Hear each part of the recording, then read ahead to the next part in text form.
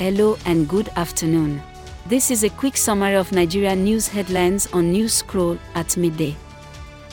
Visit app.newscroll.info and you can leave your opinions, ask questions, and share your knowledge with the growing community. I am Lola, and today is October 28, 2022.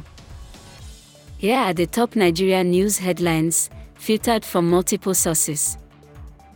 NOSU suggests the federal government pay ASUU members for the time spent in strike.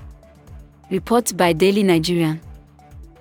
Number 2, MTN Nigeria receives €100 million investment from foreign bank. Report by Engineering News. Our final 3 headlines are as reported by Daily Trust and Al Jazeera. Number 3, the NDLEA makes claims that illegal drugs are being delivered to terrorist groups in their hideouts. 4, the federal government makes active moves to stop the smuggling of food out of Nigeria. 5, Elon Musk officially takes over Twitter. This rounds up the headlines at midday today from Newscroll.